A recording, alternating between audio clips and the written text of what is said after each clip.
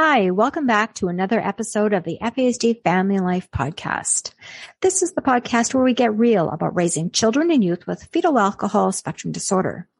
And in this particular series called Mom Talk, I have the awesome privilege of talking with other moms who, like me, are also raising children, youth, and adults with fetal alcohol spectrum disorder.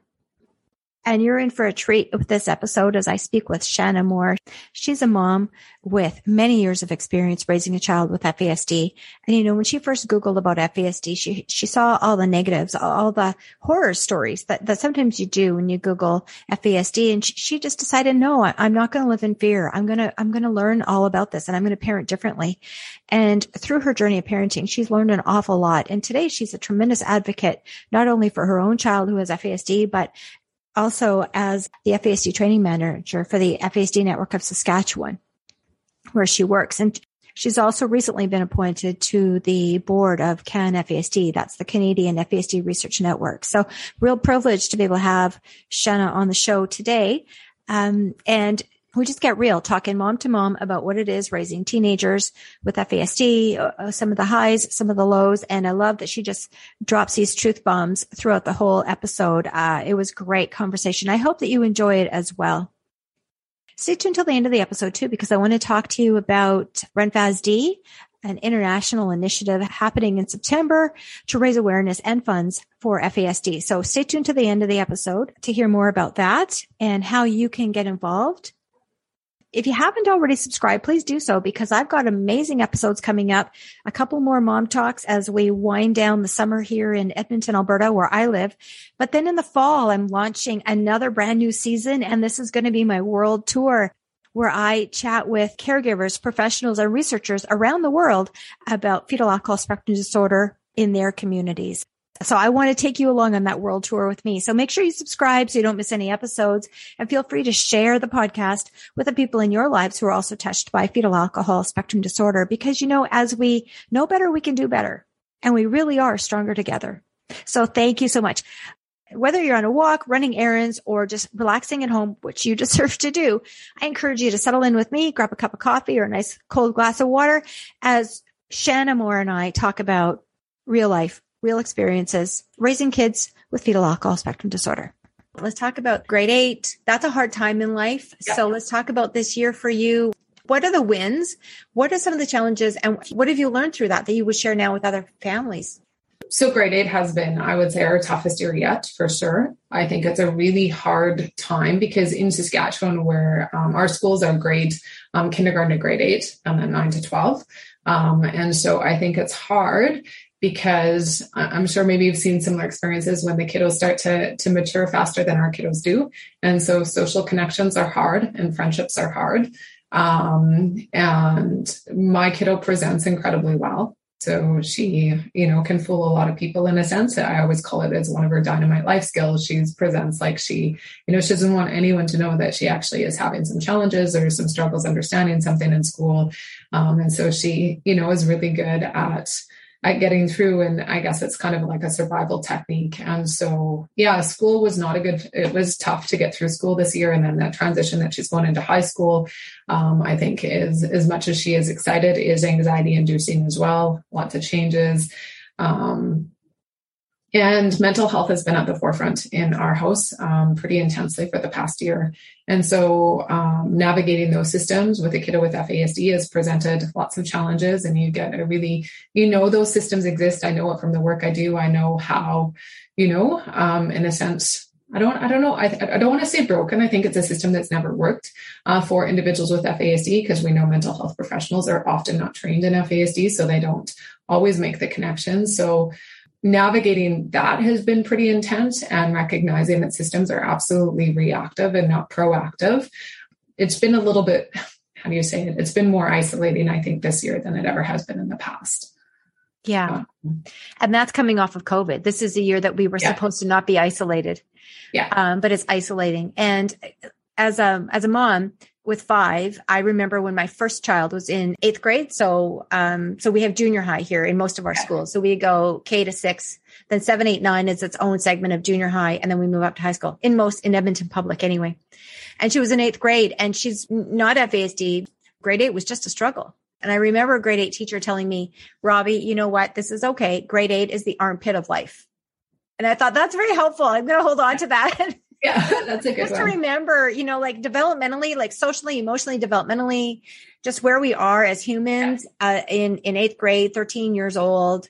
That's just hard. 13, 14 years old. That's just a hard time for everybody. And then add on the complexities of neurodiversity, add on the dysmaturity that you're talking about. And so, this is a time when teachers are expecting a lot more of you and you look typical. So you better be able to perform and absolutely can't. It's not won't, it's can't. And then also, as you said, the peers they're maturing at a faster rate and you're left behind and friendships fall away, quite honestly. Yeah. Our kids get left out, left behind. We've experienced that certainly. And that's devastating. And you see that as a parent and there's nothing you can do. No. To make that any easier. Yeah. No, there isn't. I feel like our kids are the kids that get written off in a sense. And I don't like that expression, but it kind of feels like. Well, kids move on, right? And our kids maybe can't keep up socially and they're the odd one. And so they don't get the humor. They don't get the whatever. And they also aren't at that age where, at 14 here, you can get a learner's license. Well, most kids with FASD, that's not going to be a great idea to get a learner's at 14. Yeah. And then some kids at 14, 15 start getting their first job. Our kids aren't ready for that either. So our other kids are just progressing that along those developmental milestones at a typical rate. And our kids are unable to. Yeah. So I think it's getting creative. Like we've had some success. I share lots. Like when COVID hit, my daughter was a hockey player in the past and she really enjoyed hockey. But then when COVID hit and stuff, she just wasn't into it. We weren't sure what hockey was going to look like. So I said, yeah, you don't have to play. And then, right, hockey is also age based, right? You're playing with peers of your age, which as our kids age isn't always the best fit either. And so she left hockey and we put her in diving. It's such a cool, fun, unique fit. And she's really doing really well. And it's almost a therapeutic kind of sport because she started a bit later. She's in a group of, in her class, it's like kids of all ages. And so it's really cool that she has made friendships there. And so that's been a huge, in a sense, saving grace for us. She loves it. She does really, really well at it. And with her, she has a really heightened sensory profile. She always has. She's done occupational therapy on a weekly basis since she's been 7 years old. She's almost 14. And I'll always push for that service and that therapy because it's huge. It's made such an incredible difference in our lives. But learning like through that and then what the inputs and stuff she gets through diving, it's pretty regulating for her and like it's almost therapeutic and then she loves it. Well, it is therapeutic, not almost, it is, because does she need the deep pressure to help regulate? So that's a proprioception. And so she certainly gets that from that impact into the water and then the pressure of the water around her and then trying to swim in the water. That's all deep pressure work. So it helps regulate her. That was interesting. You talked about OT being so impactful. You had that from early on. I had no idea that OT could be helpful. I had no idea how that could serve my family until about 3 years ago. Well, by then my kids were teens. Yeah. Why didn't you talk to us as parents? Like what does that look like? Why is OT helpful? What has it done in your family? It helps that body regulation, right? And so it's a whole idea that your body needs to be regulated before your mind needs to be regulated, before your mind can be regulated. And so when she was quite young, I used to notice stuff like she would sit on the floor and spin and spin and spin, like I'd get nauseous watching her. And so I always kind of thought like, hey, there's something more. And then we got connected to a place called Theraplay in Saskatoon, which is sensory-based occupational therapy. And she had an assessment done there. And then the recommendation was that she go on a weekly basis. We have been very lucky that we've had the same OT for like 7.5 years. So she knows my kiddo quite well. It's pretty cool. Like we've learned stuff with her. Like she's at places that I honestly at some points didn't know if we'd ever get. And I think so much of what we've seen in the past when she was younger was a result of the environment because her sensory profile is so heightened that she learns like on a regular basis how to regulate her body, which, then helps regulate her mind. And she's a pretty cool self-advocate now because she's pretty in tune with how her body is impacted. Yeah, it's huge. And I know lots of times, even in the work that we do, right, we get calls from other caregivers and, my kiddo needs therapy or this. And my always go to is, have they tried OT first? Because if your body is like when my daughter is heightened, if she's really heightened, trying to connect with her in those spaces isn't going to work. I have to wait. We have to work for her to come down, and then we make that connection. Okay. Tell the moms, dads who are listening, what does heightened mean? Like, tell me the ugly. What does that really look like? So when she was younger, I would say it would be like, I don't want to call them meltdowns, but a sensory overload that resulted in crying, potentially screaming, and for hours at a time, right? Like 3-4 hours. We're pretty in tune now. So we even sometimes can hear it. Sometimes if she starts to go there, it's like her voice, just the tone just changes. And then we're just like, hey, I remember when she was younger, we had the sensory brush that you can like buy off Amazon or whatnot. You brush her arms and stuff. And I could take her from like super elevated, really agitated, crying, screaming to like calm, head on my shoulder, within minutes, just doing some of those strategies, providing lots of deep pressure, as you mentioned, right? Because their bodies aren't sometimes producing enough serotonin, which then isn't producing the melatonin. And so that deep pressure is a natural way to do it. She, for years has slept with a weighted blanket. I always said, before it was a fad, we had them, so learning all those different pieces and then the assessments can happen in the school system as well. They can do OT assessments in the school. And I really advocated. I remember the first school she was in, they said, well, you did an OT assessment at home, so we don't need one in the school. And I said, no, you need one in the school as well, because the sensory inputs are very, very different. It's different environments. So you need one in the school. And I have one at home as well. As I'm sure you can relate, is when you're a parent, sometimes when you're doing that advocacy work, you're a parent and you're not always believed. So you can tell them every strategy in the book, but when an OT puts it into paper and in a report, they'll listen to the OT report and not mom. And if you've handed them the report, they're not going to read it. Yeah. So if they pay for it and it happens in their school and they meet with the OT, then you have a better chance that they'll listen. Yeah. And so, and it's all kinds of, she's a seeker. She seeks a lot of movement to regulate her body. And so it's just learning all those different pieces that she can, and as she ages, her sensory needs have changed, and things like this year we saw when she had a lot of anxiety that her sensory profile was even more heightened. So for example, her closet, I have organized by texture. And so of clothing. So when she's really, really heightened, we have to find the softest. Yes. And so there, it could be like, oh, you just bought them some new clothing and then they refuse to wear it. Well, maybe in a couple of weeks she can wear it. But right now she's going to gravitate to like the pajama pants and the Sherpa hoodie, really soft stuff. Yeah. And so her bedroom's done through a sensory lens. It's very calm, certain smells, the sheets are soft, the blankets are soft, like everything's. How about the colors? The colors, do they have to be soft? Yeah. Calm. Yeah. We try and go with a really zen. A zen feel. Sleep has been very hard for her for many years. She does have help now through medication to sleep. But I don't think she slept for 13 years ever through a night. She was always up. We've done the weighted blanket, the smells, like everything. So all the sensory stuff as much as we could before we had to, ask for more help than, we did the melatonin and everything. It just wasn't working. Wasn't enough. Yeah. I think it's useful to consider medication, not as a fix, but as one of the tools in the toolbox. Yeah. Right. Like it's one of the therapeutic tools we can use to help our children to be regulated or to get sleep. Because if you don't get enough sleep, there's no way you're going to be regulated. You're probably not. I know I'm not. If I don't get enough sleep, things bug me more than they did. Yeah. And then your anxiety is heightened. And as parents, you're not really sleeping because, nights. I know. I've got 5. I know. Yeah. Your nights aren't good when you have kiddos with heightened anxiety that don't sleep, right? It's nights become really intense. And so, that's what we've had to do is to get some help for her to sleep. And like I said, our whole day is done through a sensory lens.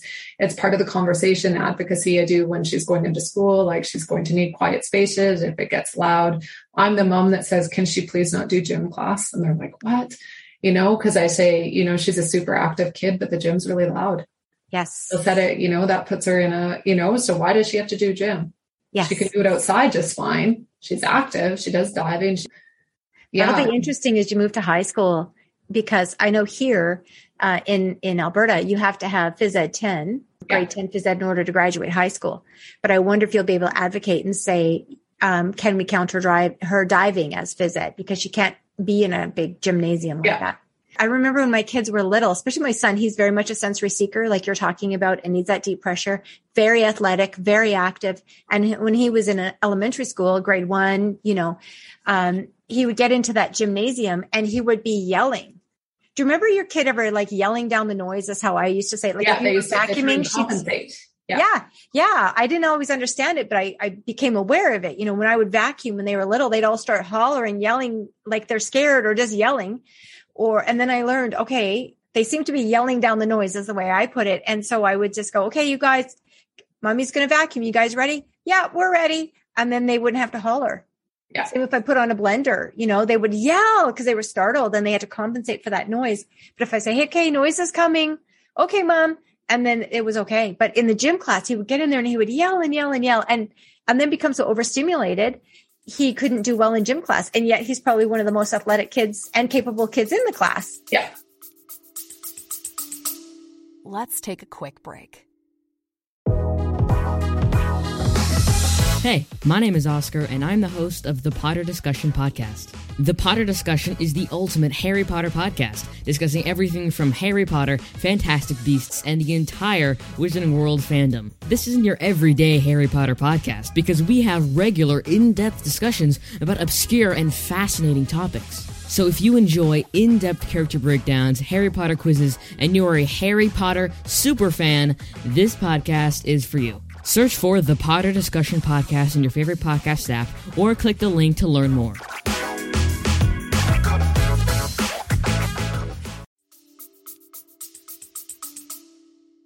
That's funny. My daughter, when we do chores in the house, she is like told me she can't vacuum. Okay. She can't. She said, I can't. The sound, it's too much. So I usually trade chores with her. I'll be like, I'll vacuum, you clean the bathroom. But it's just, she said, I just can't do it. It's a trigger. It makes me really anxious. I don't like how it makes my body feel. Well, it vibrates and it's loud and it's heavy. And I know my kids don't like to vacuum either. So I prefer that they vacuum because it gets more than if they sweep. But I'm like, I need you to vacuum or sweep the floor. It's your choice. They always choose sweep because a vacuum is way too intense. Yeah, it's too loud. What about a car wash? Talking about loud. Have you ever gone through one of those automated car washes and had her just like, ooh? We haven't. No, we haven't done that in a long time. We did a couple of weeks ago out for supper and, walked in a restaurant, it was really loud and had to leave. And she just said, it's noisy. And I said, you're right. It's noisy. We're not going to stay. I'm not going to make you stay in an environment that's really loud. Very good adaptation. Yeah. Yeah. And she does have ear deafeners that I got made when she was quite a bit younger. When she played hockey, I'd noticed when we were going into rinks that were a little bit more tinny, that had a little bit more echo, she would kind of shut down. She's never really been one to act out. She internalizes. And I could just see her whole body kind of sink in. And so we went out. They weren't cheap. I think they're about $150 to get made, but they put molds in her ears and then made these earplugs that filter out the background noise. And I thought, kids are mean. I didn't want her wearing giant headphones that they're going to tease the her. noise canceling one that looked like big orange red ones or something. Yeah. So something more subtle. And that too would fit under her helmet as well. Yeah. She could put them on it or she could put them in her ears and nobody's none the wiser. But even at diving, we notice she does really well, but it's a big pool and sometimes synchros on at the same time and whatnot. So if the pool is really, really noisy, it throws her off. She just, doesn't do as well. So she's really, and I think learning all of that. And that when she was younger, I always used to think, when she would act out at the grocery store or whatnot, I didn't understand the sensory piece at the time and thought, it's just attention seeking behavior. And really it's a reaction to the environment. Yes. I love that you said that. So when parents are thinking, attention seeking behavior, and that's what it gets labeled because that's what it maybe looks like. No. There's a need here. This is behavior communicating a need. I always quote Dr. Ross Green, and he says, kids do well if they can. So if they're not doing well, what's that underlying need? He talks about lagging skills and that kind of thing. And I agree with the lagging skills, but for our kids, it's also a neurodiversity. Let's look through that. Let's look through that sensory lens. Let's look through that dysmaturity lens. What's going on here? Yeah. And I think as parents and caregivers, you have to be kind to yourself in a sense too, because sometimes when you start to learn, you feel bad. You're like, I used to think this and I used to think this. And then I heard someone say, but we only know what we know.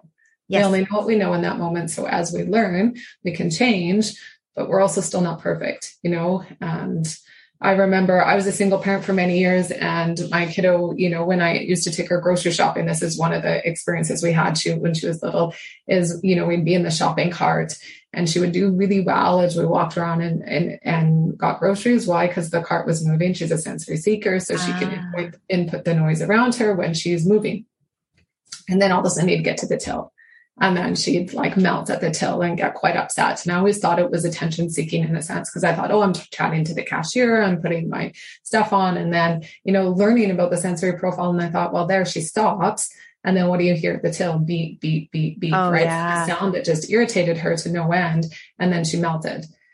And I thought, okay, I was a single parent. I was like, I can't afford to get a sitter every time I need to grab groceries. And so it was just finding strategies in those moments. What did you do? I can imagine you're rocking the cart back and forth, or you give her something distracting to do. Yeah, a phone or something with earphones, or I would get her out of the cart and just put her to work. Be like, put this, Put this on the cart for mommy. Put this on the belt for mommy. Yep. And just kept her moving and learning, when she was little, she used to really struggle to eat too. She just never really felt hungry. And so eating, but we realized that when she was in like a boat or a car or something, she loved to eat.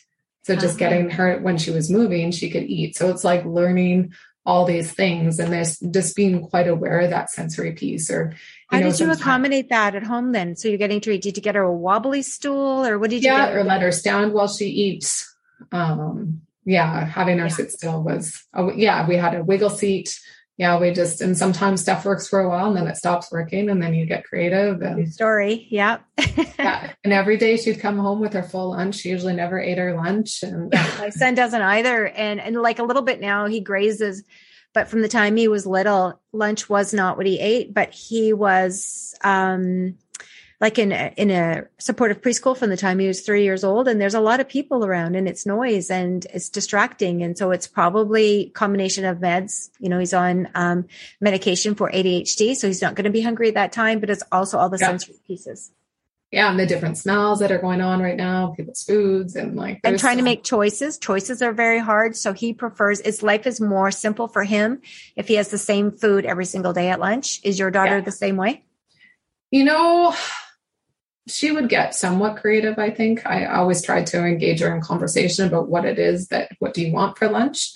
As she got older, when she was in the one school, she came home for lunch. So that was better. She could get a breather. But she, we just go through phases where she'll eat her sandwich and her apple and her cookie, and then the sandwich comes home for the next 3 weeks. So I used to, when he was little, I think this is helpful actually for parents to talk about, like when he was like little, I always put snacky foods together. So some little nibblies. So it'd be, he loves vegetables. So it'd be maybe some cherry tomatoes and cucumber slices. He loved cucumber slices, hates cheese. So that was never in there. Not a big cracker guy, but if it was those Ritz cheese crackers, a little mini Ritz cheese crackers with that cheese in the middle, he'd eat that.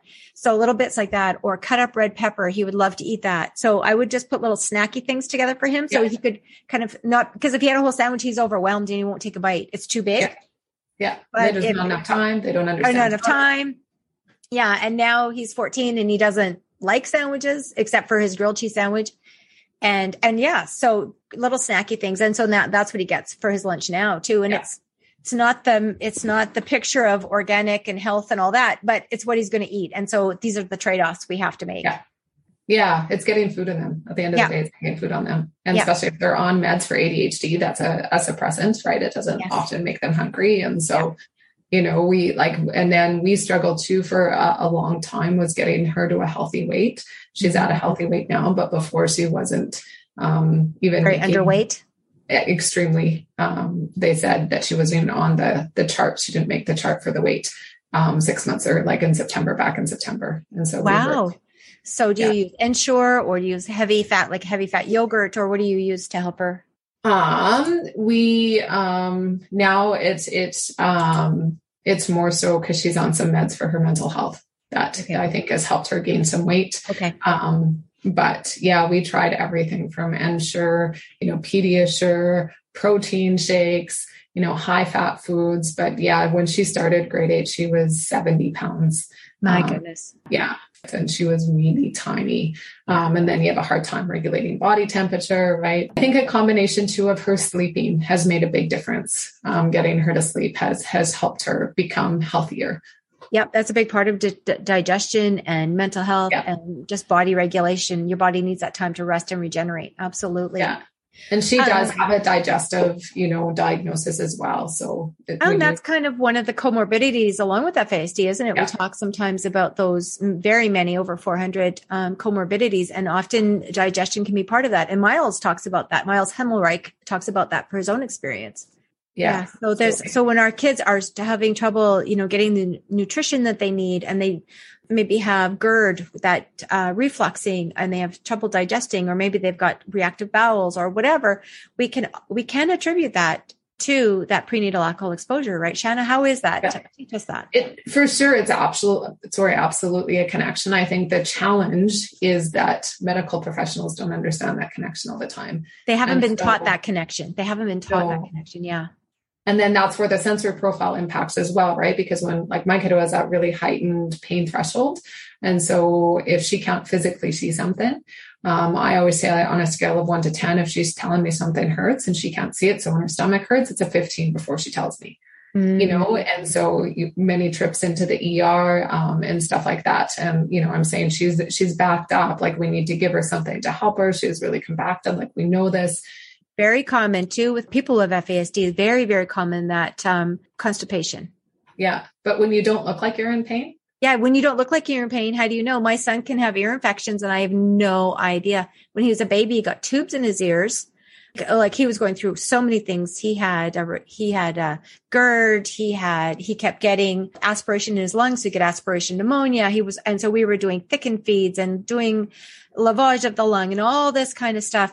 But then they're doing a check on him, and then they're saying, he needs surgery and he needs tubes in his ears. And I'm like, why? Well, he's had multiple ear infections. He never cried. He never had a fever. Yep. He was at the doctor all the time.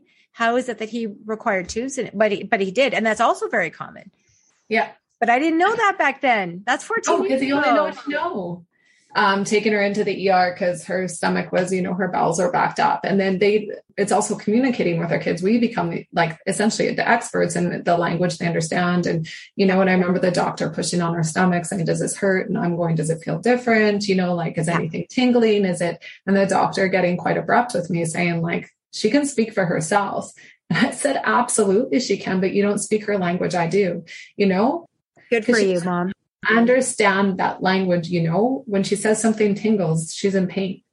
You look for reactions. Yes. Somebody just told me, another mom told me, same thing about stomach and being in a lot of pain. And when the doctor pressed on it, she giggled and giggled and giggled because that's how her body responded to pain. And so it was very confusing for any of the doctors who they're palpating her, but as they were palpating her tummy to actually get an accurate read. But Mom knew if she's giggling, that's a pain response. Yeah.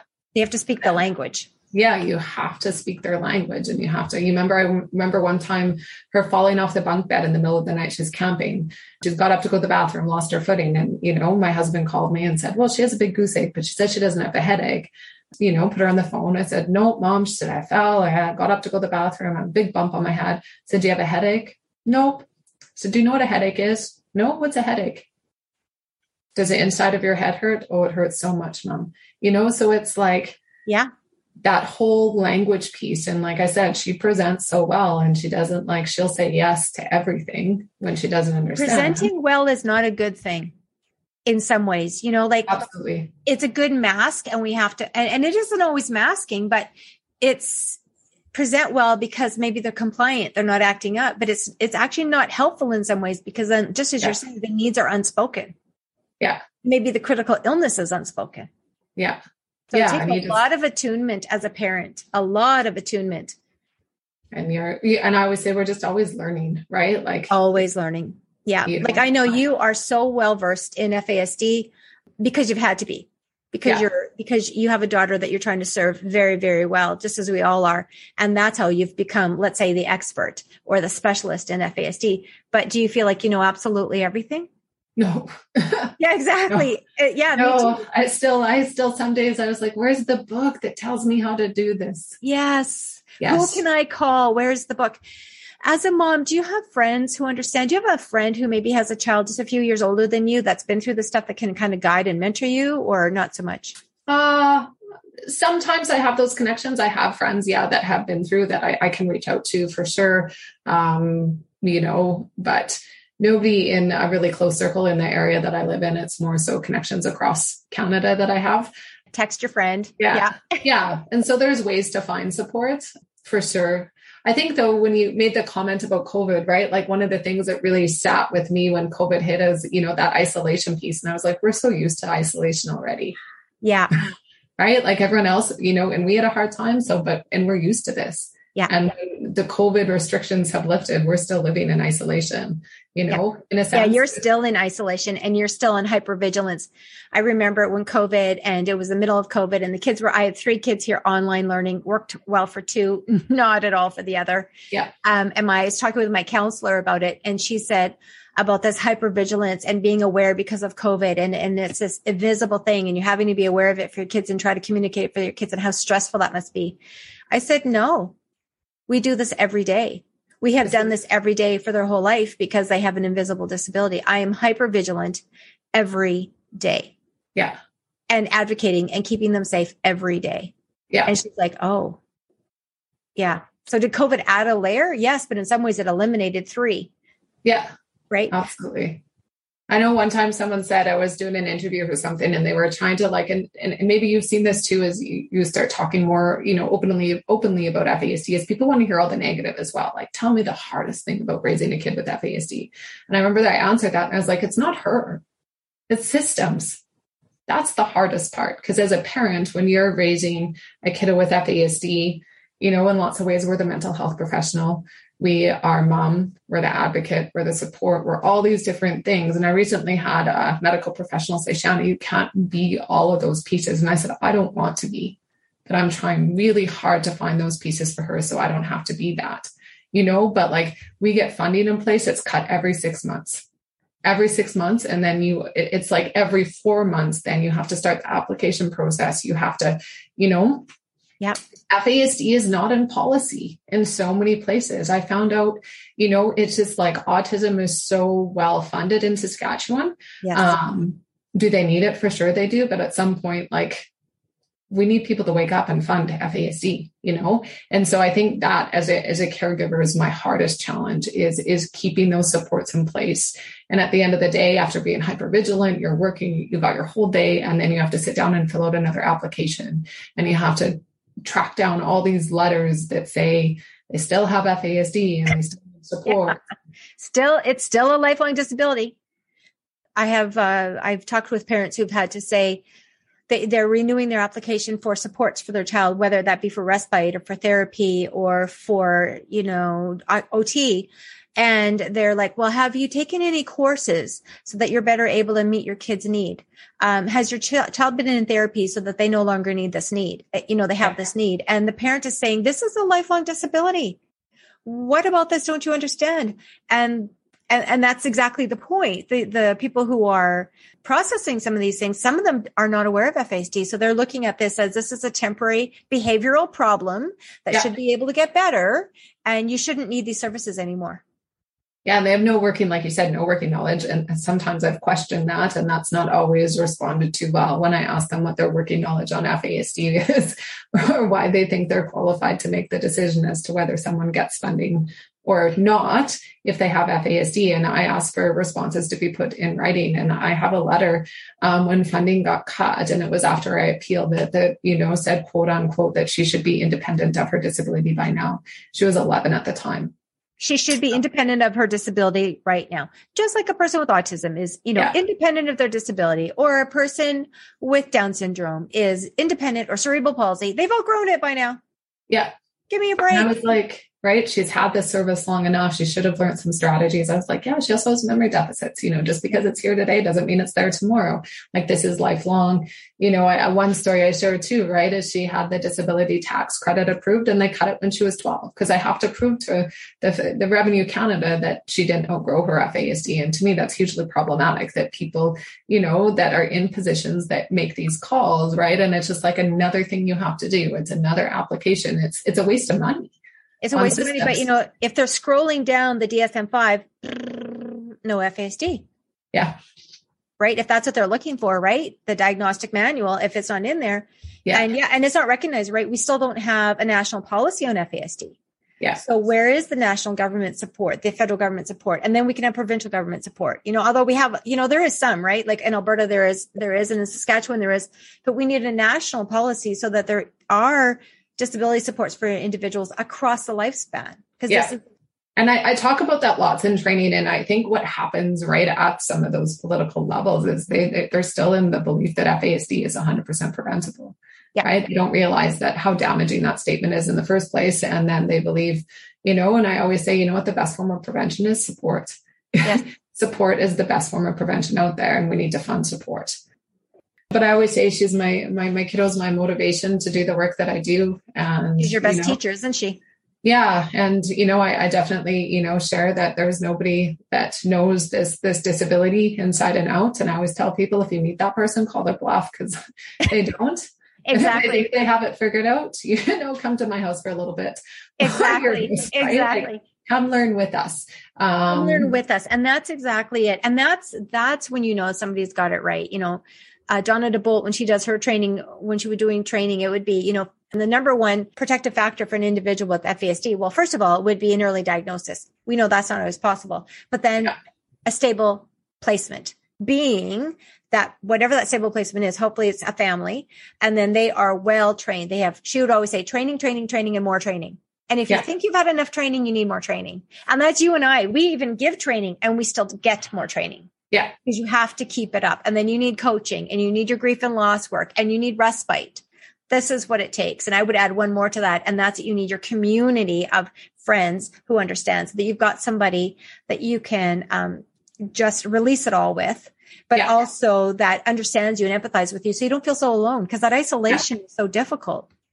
Yeah. Yeah. And I'm lucky, like I said, I have connections. And then also, a really close friend in Saskatoon as well. That's a huge support to us and my kiddo too. And, my family is quite supportive as well. So, my folks are good at taking her when we need a little bit of a breather or she needs a break. And that's a healthy thing, We think that maybe our kids don't need that anymore, but they really do. They need a break from us. They need a break from just whatever stress, or just change the environment. They need a break and you need a break, so you can come back and be a better caregiver, better parent. Yeah. Because, when you're operating in burnout mode, it's tough. So, yeah. Have you been to burnout mode? Yeah, I would say dabbled in it, if you want to say that. What's that? I think we dabble in it all the time a little bit. Yeah, that's fair. And I think in COVID, right, because, that isolation piece, and then we didn't see family for however many years. So, the breaks were non-existent and therapies shut down. So online learning, cyber learning, and you're trying to work from home too. And how does this even happen? Something has to give. Yeah, I think, towards the end, she was in grade 6 at the time. I was like, what does she need geometry for? Come on, we're done. I just kind of thought, what, this isn't worth it. But learning as well that, when I became her teacher, we know that their job is really hard, but also how much I think she was kind of, in a sense, fooling her school. I really pushed that she was assessed again at school when she went back to in-person, because I said, she's not where you think she is. Mm-hmm. And she wasn't. But it was a tough go there. And plus I have a little guy at home too. He just turned 7. So, trying to manage, it was kind of intense. And then you dealt with guilt too. I always felt bad because I was like, we're privileged people in a pandemic, not everyone has a safe home to be in, and we have that. And, so. Yeah.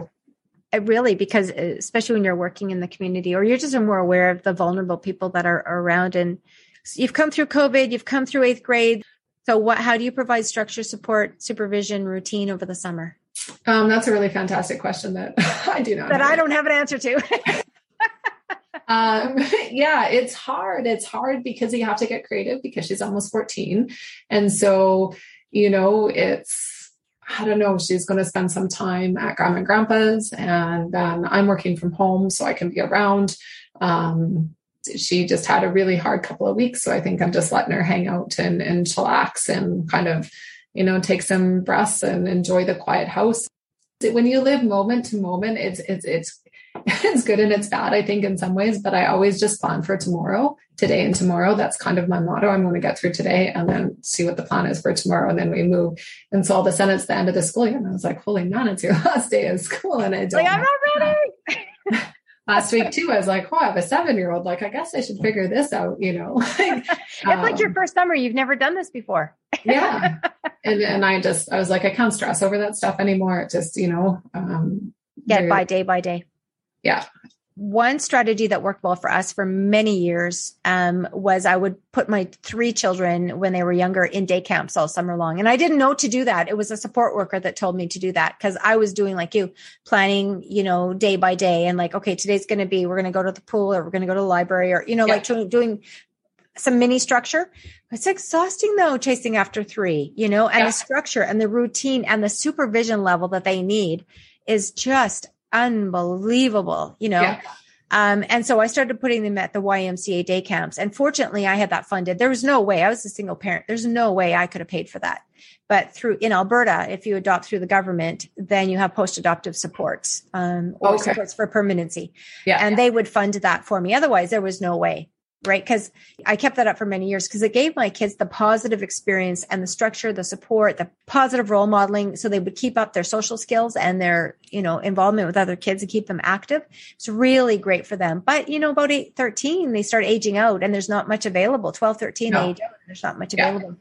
My son, I was able to put him in some day camps. He's 14. So this year, he's been in day camps through the University of Alberta. In their athletic programs. So soccer camps and climbing camps and curling camps. And so that's been very helpful. Yeah. But my girls kind of sit on their couch potatoes and they sit on their tablets for most of the summer because they don't like going outside. And what hill are you going to die on, right, Shanna? Yeah. Not ideal, but what hill are you going to die on? They hate being outside. They don't like being active. Yeah. It's just a matter of keeping them busy. To what their level of physicality is, and are they introverts, extroverts? Are they athletic? Are they not athletic? Are they interested? And what they do is they read a lot. They're not just scrolling or on YouTube or something like that. They're reading a lot. So, okay, that's really who they are. So, but trying to find that way, but also create these breaks where like, no, you guys actually do have to go for a walk. Yeah. Yeah. Sunshine. We have a trampoline outside. That helps. She goes out to the trampoline lots. Yeah. So yeah. Social media. She doesn't have access to social media and stuff right now. No, we don't. So. Yeah. Let's talk about that. What are some of the prevention strategies you put around internet access for your daughter? She has access. She has a phone and an iPad and, but she doesn't get it at night. I keep it. And she doesn't have access right now to any social media, which she is not happy about. But with a combination of, FASD and mental health, I think it's healthy for her not to have that.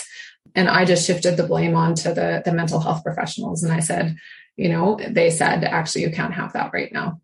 But she's pretty creative in a sense. She's really artsy. And so right now she loves to crochet.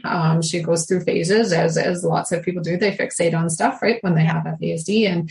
And so right now her fixation is crocheting. She excels at it, She watch YouTube videos about how to crochet this and how to crochet that. Yeah. And then she just creates stuff on her own. Like the one night she came up and she made a top. She was wearing this top. And I said, holy man, that's cool. And I said, well, did you use a pattern? She goes, no, I just made it in my head. And I thought, for a kid that struggles in math, there's a lot of counting and that takes a lot of skill to do that. Yeah. So just, it's a unique. And then, she's using her hands and she's, all the yarn and stuff she uses has to be very soft. It has to be, so. Is it like baby yarn almost? Yeah. She researched the kind of yarn she wanted. And so, it has to be very soft, different stuff. And she makes stuffy. She's making all kinds of stuff. And that's so good. That's creative and it's problem solving because how is this going to work? And she's figuring things out. And that's really wonderful development. And then she gets all the praise for it too. Yeah. And feel so, and a pride and a job well done. Like talk about building upon strengths. Yeah. And then she really was into bullet journaling and like all kinds of like, so when she gets, it depends how long the fixation lasts, and then she's on to something new. But if she has access to social media, she'll fixate on that more than she would. And I'd rather keep her on the creative side. It's healthier for her. Much healthier for her. Yes. Yeah. And it helps her regulate too, that crochet, because you're just working your hands all the time, and you're counting, and keeps you in the moment too. I know, because when I do crocheting, it keeps me in the moment, because my mind likes to wander, but then I make a mistake. So I have to pull out, okay, how long was my mind wandering? And I have to pull that all out and start it again. Yeah. How are you preparing for high school? That's a good question. She has met with a high school. We've taken her to the high school now, and she is going to go into a program at the one high school, and she's quite pumped about it. And so we'll do lots of conversations about it, and then we'll go before high school starts again, and she'll see the school, and, lots of conversations with the school about what she needs, and hoping for the best, and book a couple of days off work when school starts. So I'm ready in case she's not successful in the first couple of days. And not that she's not successful, just that maybe she won't make it through the whole day. And that's okay. Yeah. And that's okay. I don't stress about marks or grades. I just want her to be healthy and happy, and, make some friends and enjoy it a bit. Yeah. Let her enjoy the process. That's what I believe too. If she's healthy and happy, she's available to learn. And I don't know. We'll see how high school is. I am a little bit concerned, because with elementary school, I had a little bit more push. I think I would say things like, I don't want homework coming home. She's worked hard enough all day. She's not a kid that can come home and do this. She's not going to remember. Often that was happening. Like, she doesn't remember how to do it when she gets home. And then she's just exhausted. And then it's like, I'm like, I can't, this is not. And so I'm hoping in high school, they'll let me have that same wish. I don't know. You're a force to be reckoned with. I think you'll get there. I think, well, and if she's in a program, what is the program? And to what level do they understand a child has a neurodiversity, and she's exhausted? Yeah. And I think it always depends on the staff at the school, like if they're, open to learning, et cetera. And sometimes people are, sometimes they have it figured out already. Yeah. They don't want your input. Yeah. Yeah. It depends. And so, one strategy I've definitely learned over my years as parenting and in the professional world is I always, you teach this, and then you're like, oh, I can go do these meetings alone. I don't need any help. Like, I know this, like I got this. And I have learned I don't. Yeah. I don't ever attend school meetings, et cetera, anymore alone. I always take a support person with me, or even now medical appointments. Because it's just sometimes as a parent, you're just seen as the parent, and that your working knowledge on what's going on isn't rated as high as the professional that you bring in with you. So who would you bring in with you, for example? You are the professional. You have the business card who says you're an FASD trainer. Who would you bring with you? I bring our executive director. Oh, I like that title. Executive director. Smack that card on the table. Yeah. I know. I'm really lucky. She's really awesome. And so she is a huge support, and she's a really awesome support for my kiddo as well. And so she often will come to meetings. And sometimes it's, she can just talk to the disability, and then, as a parent, they don't recognize, that you have some knowledge and what's going on. And I also too advocate for them to ask my kiddo, and here's a cool thing, because the FASD network, we follow 5 guiding principles. And one of them is to be client-led, which is just a little bit different than client-centered. So it means that like no meeting should be happening without the person who's accessing support at the table, which not every organization follows, right? Mm-hmm. And so I said to my daughter at the start of the school year, I said, we're having a meeting with this school. I said, this is about you. And you're the smartest one about you. Like, you're the expert. So I said, you're old, like you need to be there. Mm-hmm. And so she sat in the meeting. I said, we have nothing to hide. We talk about this. And it was a really cool thing, because we were talking about a strategy for anxiety. And, us adults who thought we were really smart came up with a strategy, and she was able to say, like, I know you're trying to help me, but that's not going to help. Wow. Yeah. It's not going to work. And this is why it's not going to work. I thought, oh, how cool is that? And that empowers her and gives her a voice. So I think including her in those conversations as well is really, really important.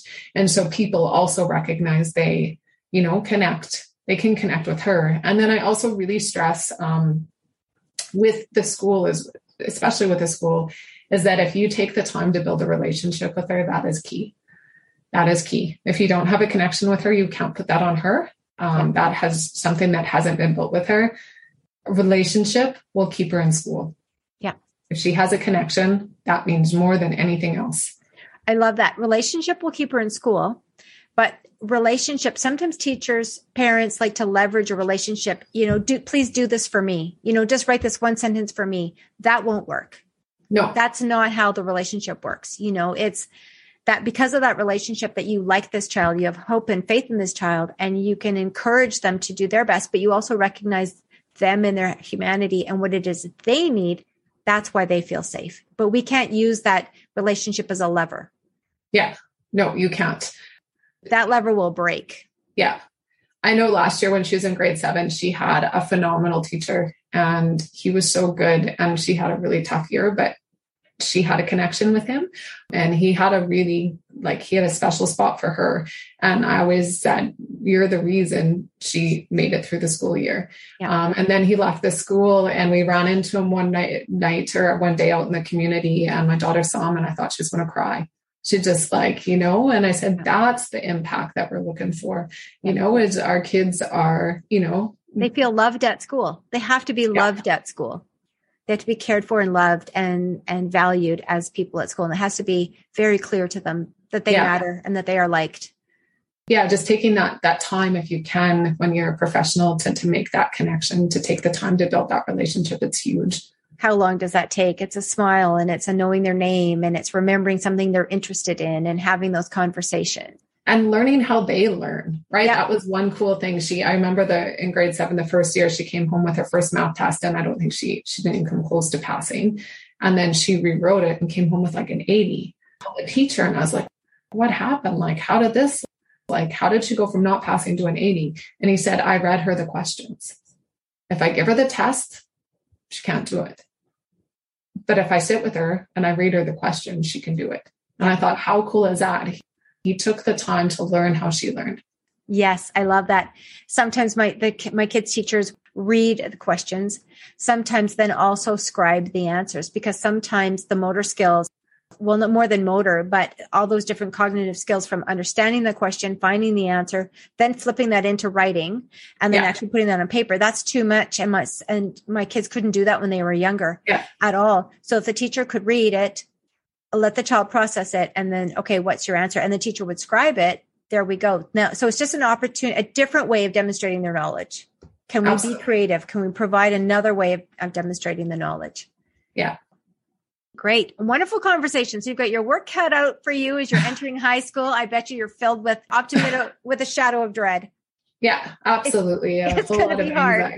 Yeah. And just wondering, you know how that goes. It's but that's the living in the moment, right? You have to live in the moment. You can't cast your eye ahead, other than you can know, okay, these are the paperworks I'm going to have in order. I'm going to have to call Andrea to come to the meeting with me. Yeah. And it's okay. We got this. And really having some confidence in your own efficacy that, hey, I've got this as a parent. Yeah. I do know what I'm talking about. But I bring my, in this case, your colleague, but the executive director of the Saskatchewan FASD network, to come and have that conversation with you. I was speaking with Dr. Jacqueline Pye, who a professor at the University of Alberta and a clinical psychologist and researcher, expert on FASD. And we were chatting one time, and I'm like, hey, Jackie, do you ever get mommed when you're doing those school meetings? She goes, oh, gosh, yeah. Here she's got a PhD. She teaches at the university, but when she's there in front of her school, her child's teacher, she's just a mom. Yeah.